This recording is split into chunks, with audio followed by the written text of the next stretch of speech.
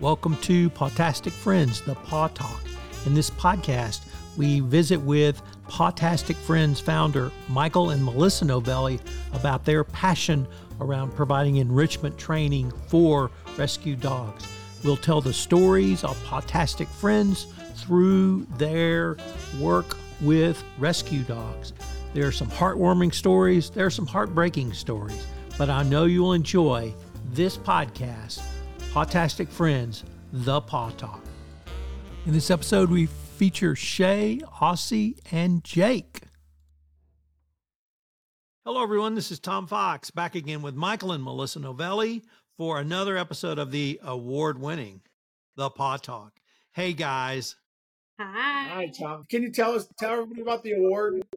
Sure. The Paw Talk won a Davy Award for a top podcast in compliance on local social issues for the Pawtastic Friends facility and in Las Vegas, Nevada. It was the Davy Awards are given annually to top podcasts, and this one, because of its subject matter, I think was really stood out, and so we were all honored. I host and produce it, but obviously Michael, Melissa, and the dogs are the stars of this podcast. So it's a big win for all of us, and we hope that it'll drive a lot more traffic to Pawtastic Friends, guys. Thank you for that. Thank you. So today we've got Shea, Osso, and Jake. So how about we start with Shea? So Shea, we call Shea. She's a sweet young girl that's actually in boarding. She comes here for enrichment training, and then on Wednesdays, she comes here for nose work. And let me tell you, this girl, when it's nose work time, she literally hits the front door, she hits the arena door, and she goes. And she just absolutely loves it. It's a great way to enrich the lives of your dogs, too, at home, is hiding treats in boxes, hiding them around the house. We do it with our dog, Bentley, all the time. But Shea is a beautiful dog. She's about 4 or 5 years old. We've taken her on the pick of the litter.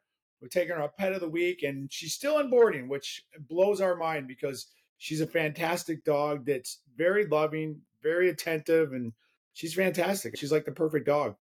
What kind of dog is Shea? She's a pitty mix like so many of the other ones out here. And she's got a little cattle dog in her, you know. She's got the big old ears. If people go onto our website or Facebook, they can see her videos. And she was chasing me in the arena yesterday. She's such a great dog. And what kind of home do you think would make a good home for her forever home?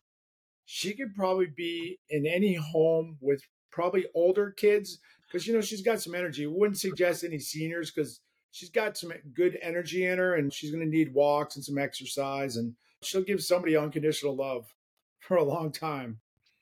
That's great. Okay, how about Osso?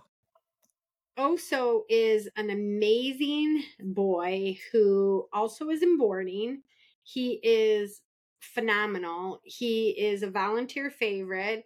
He is so passive, so calm, walks great on a leash. He is actually in a temporary foster that he was in for the holidays. And he loves to go with his favorite volunteer, Keith, to Egg Works. Keith eats healthy and eats oatmeal. And Osso gets a ham steak. And then he wants some more and more. And he is just a joy to be around. Everybody wants to walk Osso because Osso is just this big boy with so much love. It's just like bursting out of him. And he's a great looking dog. He's brindle. And then he's got this one ear that just goes all the time. So when you see his pictures, it's also because his one ear is up. But beautiful dog. Once again, we need people to adopt and stay out of the pet stores buying the puppies. Big dogs need love too. Yes. Big dogs love to give love. Let me just tell you, I'm a big dog fan. So, oh yes. If you can't get knocked down, you haven't had a big dog. But you guys did have a big success recently with a guy named Jake. So tell us about Jake. So I'll start off with Jake. A little spud pitty tripod. He was the 636th dog that we've had in our program get adopted. And Melissa, she knows these dogs like the back of her hand. She does the scheduling and she does all the contacts with the rescues. I'll let her tell you about Jake because she gets to interact a little more with the doggies. So Jake came on Wednesday. So actually, Michael interacted more with him than I did. Not as much as I'd like to. Yeah. And he was just a bundle of energy, super sweet, very eager to learn, and just wanted to be the best dog that he could be. And tripod, but that didn't slow him down. He still was able to do everything that the regular pups could do. He'd be climbing on A-frames, going through tunnels, and building confidence, building skills that set him up for success. And that success led him to finding his forever home. And he is what type of home did he go into? You met his owner. Yeah, they were super nice. They were excited to meet him. Like when Jake first came here, they were like, "Oh my God, he's a tripod dog." But seeing him go up the A-frame was pretty cool. Jake's owner was thrilled. They were thrilled to give him a home because a lot of times people be like, "Oh God, the dog's only got 3 legs," but he gets around like a champ. Probably got around faster than me. And what's nice too is that when a dog does get adopted, we always extend the offer for the new owner to come to class. So she was so appreciative to come to class and to actually work with Melissa hands-on to see the skills that he knew, the commands that he responded to. So that way, Jake was easily able to acclimate to his new home. Because once a dog goes into a new home, they need some time to decompress, especially when they're coming from a shelter or a boarding situation. The first day they're in the new home, they probably sleep 22 hours. It's the best sleep that they ever get. And that's why we like to extend that offer, because when you're a Podtastic Friends dog, we want to make sure that we're setting the dog up for success. So when they do get adopted, they stay adopted. And part of that is educating the owner. So if the owner has no idea what commands they respond to or the things that they've learned, it makes it more difficult and it makes it more confusing for Jake or any dog for that matter. So that's why we like to do that, because we want them to stay adopted. As much as we love them, we don't want to see them again. So, guys, in a prior episode, we talked about dog health and safety around treats during the holidays. And we tried to make clear never ever give a dog chocolate, other foods. You can go online and find out if it's safe for a dog or not. But there's another part to the holidays that dogs have in common with humans. And sometimes over the holidays, you have lots of guests over. You may have Christmas at your house. You may go to somebody else's house. And we rarely think about what that does to a dog if grandparents, aunts and uncles, young kids, little nieces and nephews come around. What does it mean on Christmas morning when you open packages and there's a bunch of people sitting around who may not typically be there, at least overnight? And I was wondering if you might give our listeners a few words about how they should think about really dog mental health over the holidays and the stress that dogs may come under when new people are come to the house for a lunch or even to spend the night of Christmas Eve or something like that. I think, again, it depends on every individual case. I think that as a pet owner, you know your dog. For instance, like Bentley is very fearful of people in general. So for us, we don't put him in those situations to create more stress and anxiety for him. When we have company over, we put him in the bedroom with the TV on, his toys, his bed, his treats, and he's fine.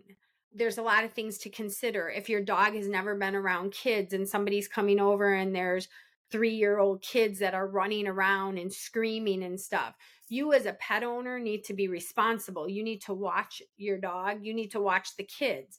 You don't know if a 3-year-old's in there and they're pulling on the dog's tail.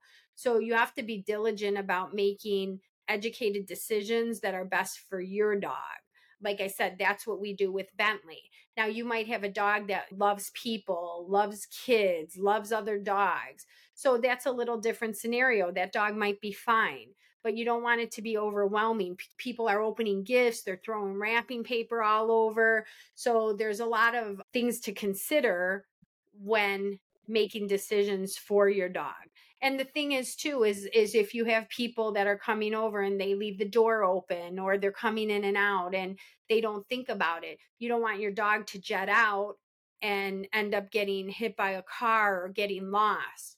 So for us, we always want to take the safe route, and we never want to put Bentley in a situation that's going to be too overwhelming with him. And I suggest that with anybody, whether it's the holidays or not. A lot of times people get a new dog and they're like, oh, come on over, see my new dog that I just adopted yesterday. And it's too much. You have to make the best choices for your dog. And a lot of times people will not ask if they can pet the dog.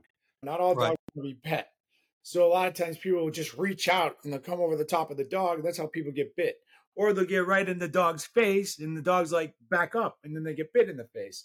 But you have to be sensible. Everybody gets excited when they see a dog. So no reaching over the top on top of the dog's head, because he doesn't know is he going to get hit, and no in the dog's face. We were talking about that at dinner the other night when one of the guys like, oh, I just got to get down to his level. Well, the dog went. Yeah. And the thing is, as a visitor, you should be respectful of the home that you're visiting. And if they do have a pet, you should always address the owner. Is it okay to pet them? And they can tell you, don't pet them, let them come to you. So you want to all around keep the dog safe and make the right choices. Guys, unfortunately, we are near the end of our time for this episode. But before we leave, if our listeners wanted any more information about Podtastic Friends or to make a donation to Podtastic Friends, what are the place or places they can go? Podtasticfriends.com is our website. Social media, Facebook, Podtastic Friends, Instagram, Podtastic Friends LV.